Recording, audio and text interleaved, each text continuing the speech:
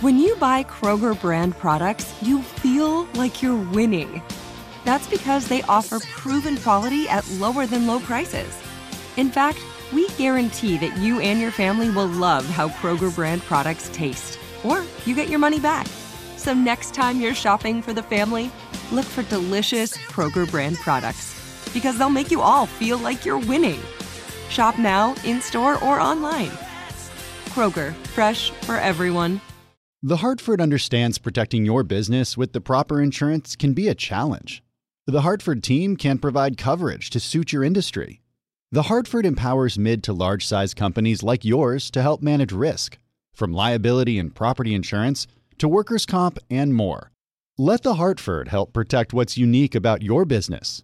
Learn how at thehartford.com. Johann Schmiegel, you've got the world's highest IQ. Yes, 247. Wow. Did you know that thanks to Salesforce with Einstein AI, everyone's smarter? Now everyone's an Einstein, just like you. But I'm the smartest. Not anymore. With connected data and trusted AI, everyone can give customers experiences they've only dreamed of. Oh, look, here's a few Einsteins now. Hey, hi. Hola, amigo. Everyone's an Einstein? It's okay, Johann. Let it happen. The #1 AI CRM. Now everyone's an Einstein with Salesforce. Now, from our nation's capital, this is Bloomberg Sound On. Putin's speech was frankly a nothing burger and hopes that Europe will need gas quicker than he runs out of troops. We will have a vote on Wednesday, and we will see where every senator stands. Bloomberg Sound On. Politics, policy, and perspective from D.C.'s top names. Dr. Oz, he's on that screen. He's in the bedrooms of all those women. Are you willing to fight China? Will you fight for our kids in our schools? Bloomberg Sound On with Joe Matthew on Bloomberg Radio.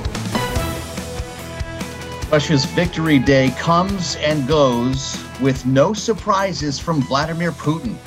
Welcome to the fastest hour in politics with the view from Putin's world and a conversation ahead with Angela Stent, the author and Putin sage who directs the Center for Eurasian, Russian, and East European Studies of Government and Foreign Service at Georgetown. Later, we'll turn to primary season. Bloomberg White House reporter Jordan Fabian will join us on his new column about the role that Roe v. Wade could play ahead of November.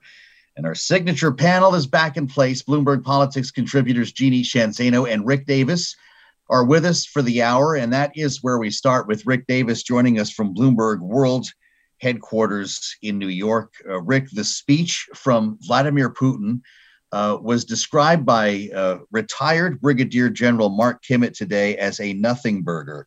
He made no news. What did you make of it? That must be a military scientific term. Yeah. You know, it's another example of how little we probably really know about what goes on with Vladimir Putin or the Kremlin. All month long, it was, what kind of victory speech is he going to give? Is he going to call up troops? Is he going to, take on all these conscripts? Is he going to use this opportunity to, change the law in Russia to make it easier to fight?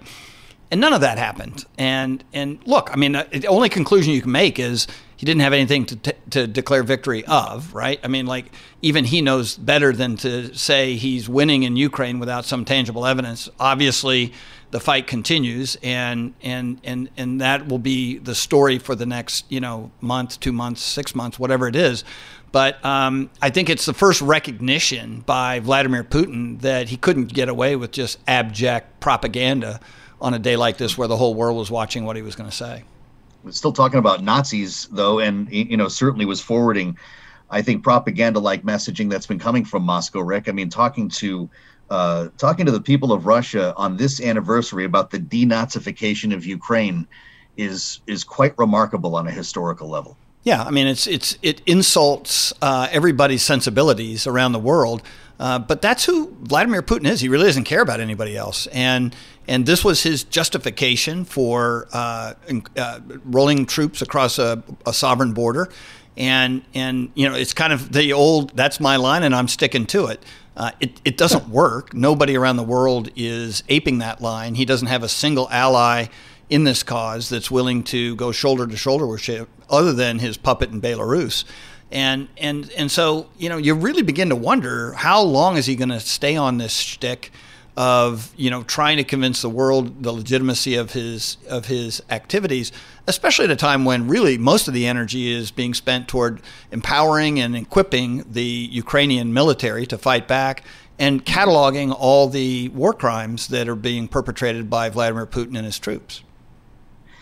Rick, stand by, and we're going to bring in Jeannie Sheehan Zaino to the conversation in a moment as well, as we look back to this speech just earlier. Vladimir Putin reviving his claim, as I mentioned, that Russia is fighting neo-Nazis in Ukraine. Spoke in Red Square on what is, again, Victory Day in Moscow, marking the 77th anniversary of the defeat of Nazi Germany.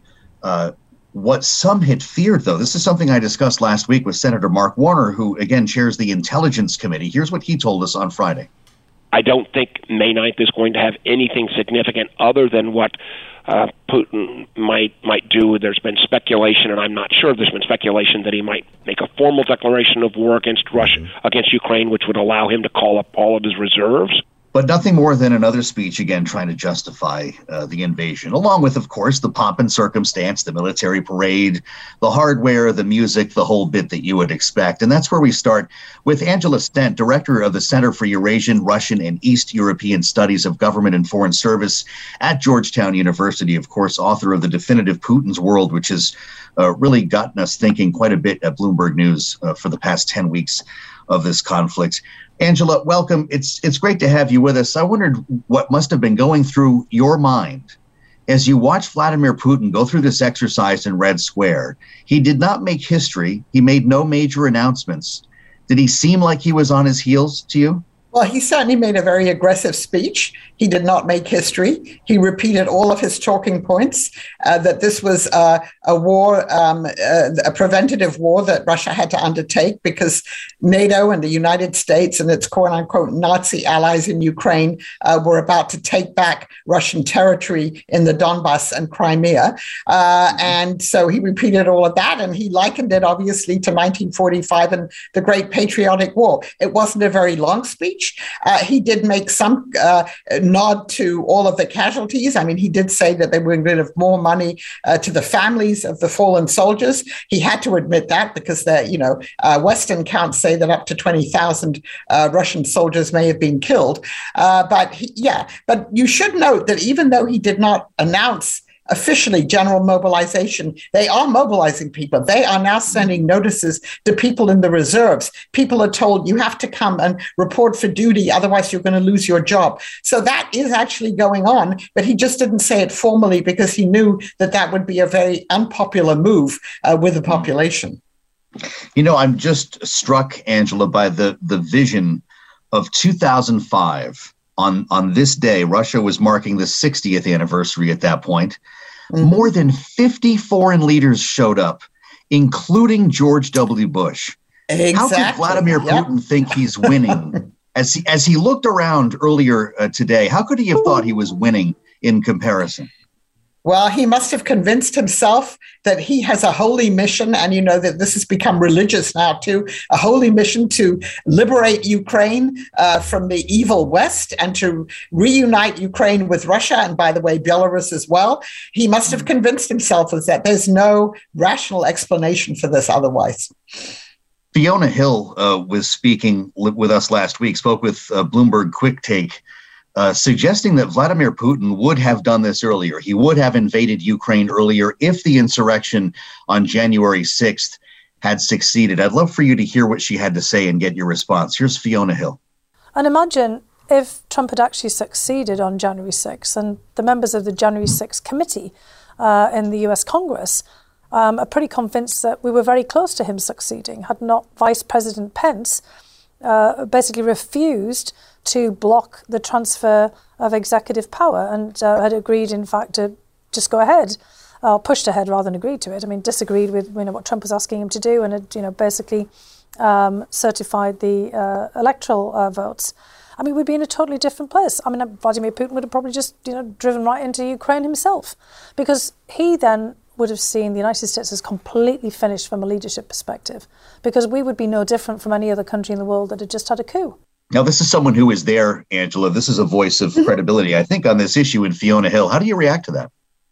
Well, I think she's quite right, because we know from Trump himself, even on the campaign trail in 2016, said, Crimea was part of Russia, kind of Ukraine wasn't really a country. They took out of the Republican Party platform any words of support for Ukraine. So I'm sure that he would not have, the Trump administration, or at least the Trump White House, would have not batted an eyelid if Russia had invaded Ukraine. I'm not sure about the rest of the administration. But interestingly enough, when John Bolton was asked about this a couple of weeks ago, because Trump said this would never have happened if I'd been president, Bolton rejoined it and said, actually, Trump... Angela, I'm sorry. I wish we had more time. As usual, this is Bloomberg. Meet Gary. Gary's about to become an Einstein in an instant. Whoa, Einstein hair. I like it. That's right, Gary, because you're using Salesforce powered by Einstein AI to connect data, predict business trends, generate personalized content, and wow customers. I do feel a lot smarter. Because you're not just Gary anymore. You're Gary, empowered by Einstein AI. Did you hear that, team? I'm an Einstein. Oh, can I get a selfie? The #1 AI CRM. Now everyone's an Einstein with Salesforce. Top Thrill 2 is like no other course. 2 420-foot vertical speedways, 3 launches. All right, let's talk strategy. Copy that, driver. Go for maximum acceleration off the start. Roger that. You've got a short straightaway to push from 0 to 74 on the first vertical speedway. And what about the rollback? Rollback will set you up for an explosive reverse climb 420 feet in the sky so you reach 0 Gs in total weightlessness. 420 feet of straight-up speed. Let's get it. Top Thrill 2, the world's tallest and fastest triple-launch stratocoaster. Get your tickets at cedarpoint.com. You're listening to Bloomberg Sound On with Joe Matthew on Bloomberg Radio. Call it a technical term from the retired Brigadier General Mark Kimmitt, who, of course, we hear from often here on Sound On and across Bloomberg Radio. With reaction to the Putin speech over the weekend, we were just discussing with Angela Stent and with Rick Davis, who will be back with us in a moment. Not a lot there, certainly not a lot new, according to Kimmitt. Here's how he described the speech from Moscow. Putin's speech was, frankly, a nothing burger. Everybody was hoping to or expecting to hear either that he would declare war, he would annex the Donbass, he would mobilize his forces. He did nothing of the sort. So I think he's just taking a slow, steady approach to this war and hopes that Europe will need gas quicker than he runs out of troops. Which is a pretty grim thought as we assemble the panel now with Rick Davis, along with Jeannie Shanzano, Bloomberg Politics contributors. Jeannie, I'd love to get your reaction to all of this, as there were some pretty major concerns going into the weekend. Vladimir Putin did not make good on them, although Angela Stent reminded us that troops are being mobilized, right? People are being pulled into the military reserves, are being called up. But he looked pretty lonely up there when you consider 50 world leaders with him in 2005. Putin's world has changed.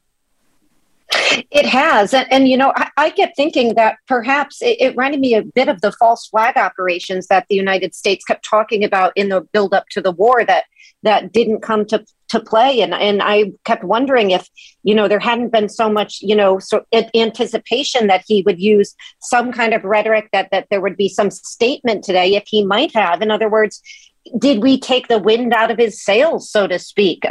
That seemed to me what had been going on, because as you mentioned, he seemed like a really lonely person up there without much to say on what is an incredibly important day. 27 million people lost in Russia in World War II. And yet today, this is what we heard. His world changed apparently on the 6th of January as well, Rick, when he realized he wasn't going to be able to get away with this earlier. You heard the words of Fiona Hill a short time ago. Angela Stent didn't blink when she heard that. That does seem to have been an important date in Russian and Ukrainian history as well as U.S. history. Would you agree? Yes, we tend to get lost in the moment. There's all this action, a war on the ground in Ukraine. But I really thought it was compelling that Fiona Hill took a step back today and made those comments about the fact that this would all probably have been kicked off on January 6th had Trump been successful in overturning the elections on the Capitol that day. And that's chilling. I mean, you can just only imagine what the world would look like today if something like that had happened. And to be honest, you constantly think you live in a world with institutions that can make up for this kind of inconsistencies with its leaders. But at the end of the day, leaders do matter. And I hope that that's something that we have a chance to talk about more between now and even Election Day and the midterms.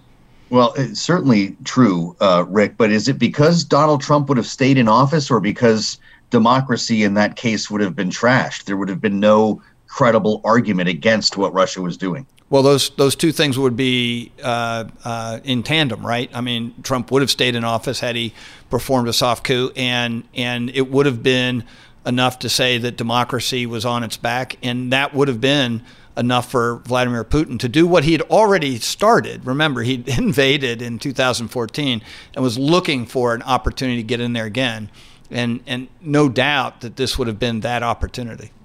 Important headline on our Ukraine update on the terminal. Democrats top Biden ask with $40 billion package. We're waiting for Congress, Jeannie, to get this together here. Just yesterday on the Sunday morning shows, I believe it was Face the Nation, CBS, Nancy Pelosi said that needs to get done this month. It's the 9th of May. You know what the calendar looks like right now. What the heck is taking so long here? Is it the potential attachment of COVID funding like we've discussed, Title 42, or is this going to sail through now that there's a number on it? You know, nothing's going to sail through the U.S. Congress, but I do believe this is the one thing we do see getting done before, they break for the midterm, essentially. And, Nancy Pelosi is somebody who has visited Ukraine. We saw the First Lady there over the weekend. What's holding this up is that it hasn't been a clean bill, and there's an effort to, as you mentioned, COVID funding and other things to pile on there. But if they can keep it clean, they will push this through because it does have widespread support in Congress, one of the few things that can get through in this environment. $40 billion up from $33 billion the president asked for. It's actually 39.7 to be exact, what Democrats have drafted. It's important, though, and it probably won't get a lot of coverage. Maybe I'm wrong, Rick. This Lend-Lease Act was signed today by President Biden. This gets hardware flowing even without that money. That's right. I think this is really one of the key things that has happened this week for the U.S. support for Ukraine. This is, of course, a device used in law when Franklin Delano Roosevelt, without wanting to enter the war directly, wanted to support the British efforts against the Nazis, was able to use to get equipment and weapons to the UK. This is no different. This allows the president to start shipping weapon systems that ultimately may be paid for by this legislative package, but it takes the heat off of Congress to have to do it in order to be able to get those things in the supply chain. And so it really gives a lot more flexibility to the administration, its military partners around the world to get equipment into Ukraine quickly. Rick Davis, Jeannie Sheehan Zaino, our signature panel as we get our Monday edition of Sound On. My goodness, we're already halfway through the fastest hour in politics, and coming back with Jordan Fabian from our White House team, a smart column on the midterms and what he calls Democrats' abortion fury. He's up next. This is Bloomberg. Broadcasting live from our nation's capital, Bloomberg 99.1. To New York, Bloomberg 1130. To Boston, Bloomberg 1061. To San Francisco, Bloomberg 960. To the country, Sirius XM Channel 119. And around the globe, the Bloomberg Business app and BloombergRadio.com. This is Bloomberg Sound On with Joe Matthew. The headline on the terminal, Biden taps Democrats' abortion fury as midterm wipeout looms. How about it? From Jordan Fabian on our White House team. He's going to be with us next as White House officials seize, in Jordan's writing, the political opportunity in Democrats' doomsday scenario. First, though, we check the markets. Not trying to connect the dots on doomsday, Charlie Pellet. What happened today? It was an ugly day for the bulls today. In fact, we are at a 13-month low for the S&P 500 index. Obviously, year-to-date, looking at a 16.2% loss for the S&P 500 index. That is the year-to-date number. Today, the S&P fell 3.2%, down another 132. If you're looking at big round numbers, the S&P today closed below 4,000, back at 39.91. So stocks stocks lower, we had a widespread sell-off amid concern about the Fed's ability to tame inflationary spirals without throwing the economy into a recession. The Dow dropped 653, extending last week's declines, down by 2%. Nasdaq down 521, a drop there of 4.3%. 10-year up 23 seconds, 10-year yield 3.06%. Spot gold $18.54 the ounce. West Texas Intermediate crude down 6.1%, 103.09 a barrel. Just getting word from Microsoft, it will help cover the cost of employees having to travel to get abortions or gender-affirming care. I'm Charlie Pellet. That Joe Matthew is a Bloomberg Business Flash. Charlie, thanks. How dare you was the initial response from Vice President Kamala Harris as she spoke to Emily's List the day that the big draft leaked last week. Hard to believe a week has gone by. And Jordan Fabian's got a great piece on the impact, at least potentially, on the midterms. There were a lot of hot takes, a lot of instant analysis. I was part of the chorus in the 24 hours that followed that story. And now that it's had a chance to settle, or at least is beginning to settle, it's good to talk with Jordan about this, and it's great to have Jordan Fabian here. A message, you write, Jordan, the White House believes will resonate with suburban women, minorities, and young voters whose support could be key to staving off a loss of Democrats' House and Senate majorities. You're, of course, quoting an advisor on that who you spoke with for the story, but it is an important take here with months to go, Jordan. How many single-issue voters are there who could actually make a difference in the outcome of this election? I think that remains to be seen, Joe. There might not be very many, but the theory of the case here is that the Democrats, in order to improve their slim chances of holding on to the majority, need to change this election from a referendum on Joe Biden into a choice election between Republicans and Democrats. And the way it was put to me by Biden advisors and others is that abortion is a part of that effort, and that they can use to distinguish them from Republicans and try to paint Republicans as extreme, but it's not going to be a silver bullet. It's not something that's going to turn the tide for them alone. It needs to be paired in their telling with, message on the economy and other major issues that voters care about. Then again, it's going to raise a lot of money, right? I mean, wouldn't that alone have an impact on the outcome of some of these races? Absolutely. We heard from ActBlue, the Democratic fundraising tool, that they raised about $12 million in the first day after that draft opinion was leaked alone. And yeah, it's important for buoying the candidates running in some of these competitive races. But also, Joe, it's helpful for Democrats in spending money in races that might be seen as a reach, forcing Republicans to spend some of their war chest on those races in order to deplete the money that they have to spend on vulnerable races or pickup opportunities in their case. So that's what they think is going to be at least one side effect of this issue. Turnout is a big part of this whole story, right? In an election season that may not have drawn a lot of Democrats to the polls because, my goodness, we're guilty of this sometimes, Jordan. The news media writing about how history and the issues are going to combine into what you refer to as a wipeout here in your call. Yeah, and absolutely. And I think we write it, Joe, in part because it's true that the incumbent party usually takes losses in a midterm election year. And this time is no different. And in fact, all of the political factors right now are working against Joe Biden and the Democrats. And that's demoralized a lot of Democratic voters. They don't have a whole lot of reason to show up and support their candidates. A lot of campaign promises unfulfilled, high inflation, Republican attacks. And the view among Biden's advisors is that this gives at least a jolt of energy to some of his voters, that this gives them a tangible reason to go out in November and pull the lever or in some cases, send in an envelope to vote for the candidate of their choice on the Democratic side. Polls are on the side of Democrats on this issue. How come, and in some cases they're overwhelming, Jordan, how come that doesn't equal victory in November? Does it bring us back to inflation and a lot of the other stories that we're talking about, the headwinds for Democrats? That's definitely a big part of the story, Joe. The economy and inflation remain the number one issues. And the people I talk to don't see that changing, even if the Supreme Court goes ahead and repeals essentially Roe v. Wade and ends the federal right to an abortion. That being said, there's other factors, too, that this issue for a long time has been a bigger motivating factor for Republican voters and conservative voters than Democratic voters. We've seen this on issues across the spectrum, from immigration to guns, some of these more cultural issues. While the national majority might be on the side of Democrats, there's a bigger cohort of voters who are really motivated in a big way by this issue on the conservative side. So, where's the universe of voters who are going to be motivated enough by abortion, for example, to show up to vote? And that's what Republicans said too, is that this might motivate voters on their side of the aisle as well and counterbalance Democrats' advantage. You're asking, a lot of good questions here, but isn't it interesting that we haven't been hearing much talk about abortion unless asked by Republican lawmakers? And the rally that Donald Trump held over the weekend, I believe it was Friday in Pennsylvania, didn't even mention it once.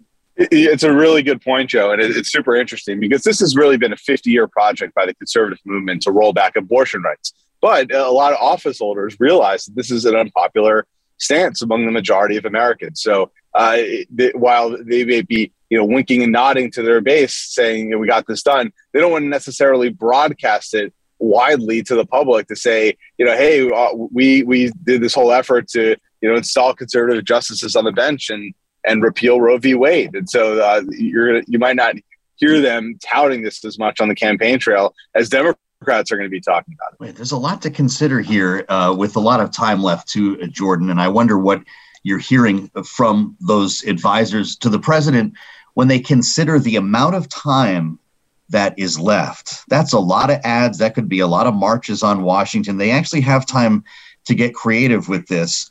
But then again, Republicans do as well. I guess I just wonder how much of an urgency will there be behind this story come November? It's a great question again, Joe. And the way it was put to me by one advisor who I talked to in Biden's operation is that there's going to be multiple opportunities for them to highlight this issue. Right after this leaked opinion, of course, also later in the summer whenever the opinion comes out. And also they said that another opportunity might be in the fall when college students, some of those young voters that they think this will appeal to, go back to college campuses. They see this as an organizing opportunity. And of course, closer to the election in November. So while we're not hearing a whole lot from Joe Biden in the immediate aftermath of this leak, it's going to come up again and again. Jordan Fabian, find his column on The Terminal. Great insights on Bloomberg Sound On. We'll reassemble the panel next. This is Bloomberg. Johann Schmiegel, you've got the world's highest IQ. Yes, 247. Wow. Did you know that thanks to Salesforce with Einstein AI, everyone's smarter? Now everyone's an Einstein, just like you. But I'm the smartest. Not anymore. With connected data and trusted AI, everyone can give customers experiences they've only dreamed of. Oh, look, here's a few Einsteins now. Hey, hi. Hola, amigo. Everyone's an Einstein? It's okay, Johann. Let it happen. The #1 AI CRM. Now everyone's an Einstein with Salesforce.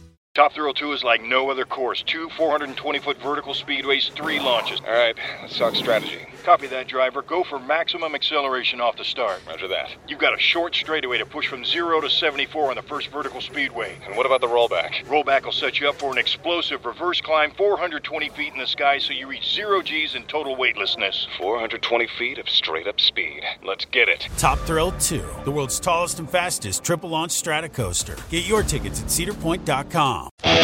You're listening to Bloomberg Sound On with Joe Matthew on Bloomberg Radio. It's primary day tomorrow, West Virginia and Nebraska this week.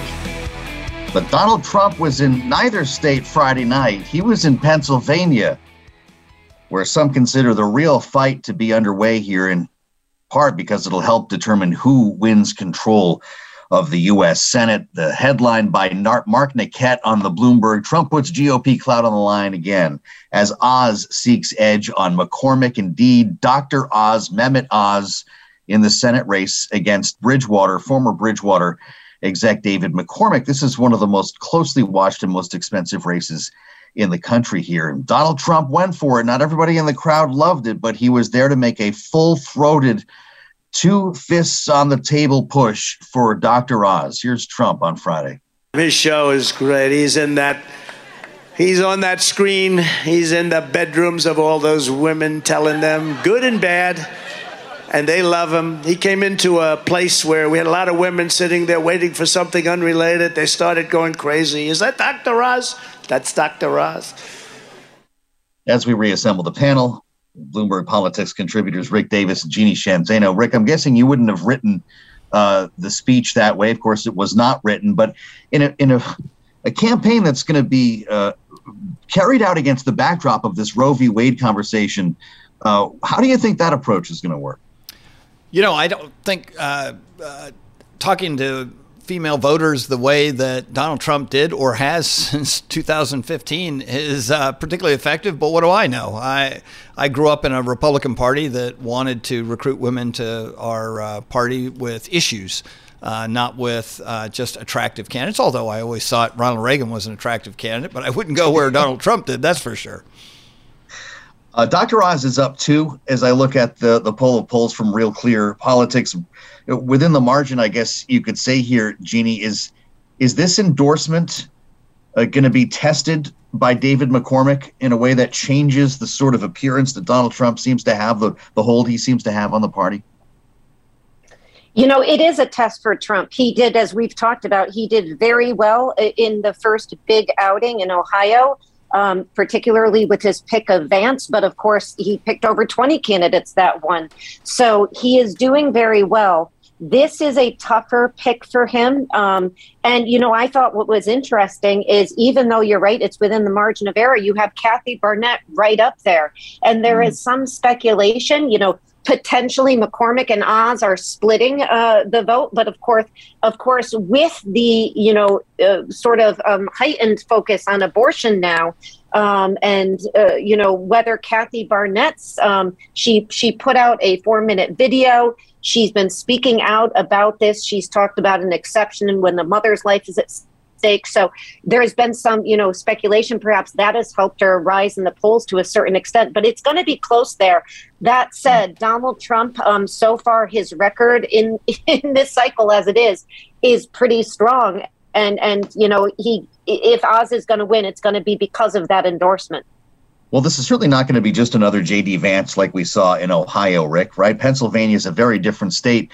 And Republicans are split on this one. There was booing in the crowd, actually, every time that Donald Trump mentioned the name Dr. Oz, along with a lot of cheers as well. But interesting to see Mike Pompeo come out against Dr. Oz over the weekend because of his dual citizenship with Turkey and suggesting that he'd be a compromised candidate. Did Donald Trump pick the wrong name here? I'm not sure he picked the wrong name. He gets to pick whoever he wants. And typically, as you point out, Joe, it's the difference maker, right? It really took J.D. Vance from third place to first by quite some percentage points, and arguably was the reason he won. There was nothing else happening in that race. This race, before Donald Trump even made an endorsement, was a dead heat. McCormick and Oz were, very close to one another. And from what I can tell, the only thing that you could argue for Dr. Oz in the Trump endorsement right now is it's given him, 3 or 4 percentage points, margin of error. Now, that may be enough to win, but you've got 75% of the Republican field, 22% and 23% in the latest poll I saw for other candidates on the ballot other than Oz. That's not much of a bump from Donald Trump in this race. Now, maybe the demographics in Pennsylvania are different than they are in Ohio, but if I'm handicapping this thing and Oz does win, but he wins by a little bit, everyone will say, well, that's because Donald Trump endorsed him. If he loses, he's going to lose by just a little bit, and I'm not sure Trump's going to take the heat for that. Because they'd say, just imagine how bad it could have been if he hadn't been endorsed by Donald Trump. Of course, David McCormick on the other side of this is it just took some serious heat from Trump from the podium here at this rally. Former Bridgewater Associates executive. Listen to Donald Trump pick apart David McCormick just to get a sense of how this is coming, the message coming from the other side. Here's Donald Trump again. You know that he was with a company that managed money for communist China, and he is absolutely the candidate of special interests and globalists and the Washington establishment, and those are the people that are not only spending millions and millions of dollars on his campaign, they have unlimited money to just try and destroy Oz. Which is pretty remarkable, Jeannie, since a lot of those people he's talking about used to work for him, used to work for Donald Trump, and they were helping to support the McCormick campaign. Some of them still are. They are, including McCormick's wife, Dina Powell. So, Trump, didn't mention that, shockingly. I think, what's really important here is that what Donald Trump is doing is unprecedented. Can you imagine any other former president, particularly one who lost, who didn't just exit stage left, but in fact has gone on to reshape his party in the way Trump has? Win or lose for the rest of these races, he has an indelible impact on this party. And this is what McConnell and other more centrist Republicans fear, because, we are looking at a midterm in which all Democrats want to talk about is Trump, and all Republicans want to talk about is Biden. So whoever wins that race, ironically, to who gets the most focus is probably going to do better than expected. And so, this is the reality. The number that has astounded me is that Trump has outraised the Republican National Committee in the last 6 months of 2021 every day except 2. Imagine that from a former president. It's astounding what he has done here. Rick Davis, as I mentioned, one issue that did not come up in the address was abortion, Roe v. Wade. Wasn't that something that this president would want to take credit for following his Supreme Court appointments? You would think he would. He has been grappling, Donald Trump has, with his historical support for choice before running for president. And I'm sure it's not the issue that he particularly wants to spend time discussing. He's delivered for the pro-life community, no doubt about it. And that's really his point all along, is I'm not going to walk in those shoes, but I can deliver for the people who are in them. And by stacking the court the way he has, he's given the opportunity for having this happen. But I would say there are a lot of issues he likes to talk about, mostly his hair and toilets and things like that. But he's never really liked talking about abortion, and I wouldn't be surprised if he spends very little time on it himself. Obviously, there are a lot of organs in the party who are going to shout about this issue, but it probably won't be Donald Trump. We haven't heard that much shouting, though. Typically, when questioned, and there's been a lot of reporting on the talking points and how this is being hashed out in media. It was certainly present on the Sunday morning talk shows here, Jeannie. But what does that tell you? The fact that it's not being embraced by Republicans who are running, what does that tell you about the conversation that's going to be had on the campaign trail here? Democrats can't get to it fast enough. Yeah, we've heard some grumbling that the Sunday talk show hosts were unable to book a senator from the Republican side because they didn't want to talk about this. I mean, Lindsey Graham went on Fox, but, for the other shows, they couldn't get a Republican out there. I think it speaks to the fact that they are uncertain as to how this is going to play, and they are smart about that, which is why, of course, Mitch McConnell's statement over the weekend was so astonishing to so many of us, because he actually verbalized that, there was a possibility that the Republicans, if they took the Senate, could pursue, and the House obviously, could pursue legislation outlawing or banning abortion on a nationwide level. I mean, that's absolutely astonishing for Mitch McConnell, because Republicans have been reluctant to talk about this. And, I just want to follow up on what Rick said. Trump's not the only one who's had trouble grappling with abortion in his career. So is Biden. The pro-choice community has been frustrated that Biden has never really fully embraced the pro-choice line.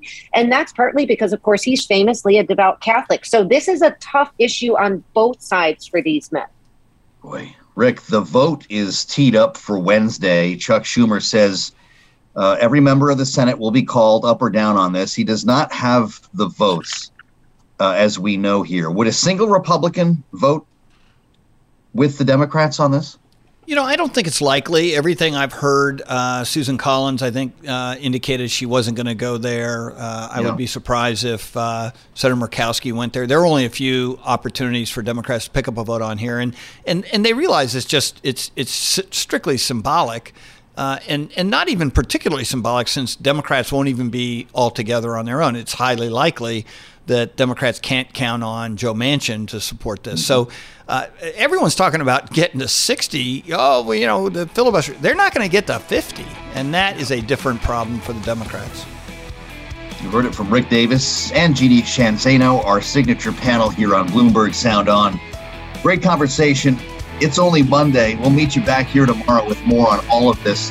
I'm Joe Matthew in Washington. Thanks to Angela Stent for being with us and Jordan Fabian as well. The fastest hour in politics. This is Bloomberg.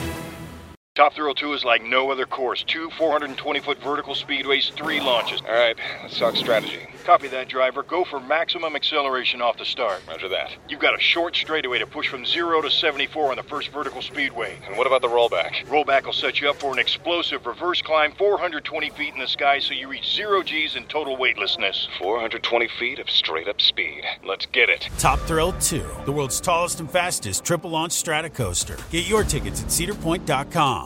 The Hartford understands protecting your business with the proper insurance can be a challenge. The Hartford team can provide coverage to suit your industry. The Hartford empowers mid to large size companies like yours to help manage risk, from liability and property insurance to workers' comp and more. Let The Hartford help protect what's unique about your business. Learn how at thehartford.com.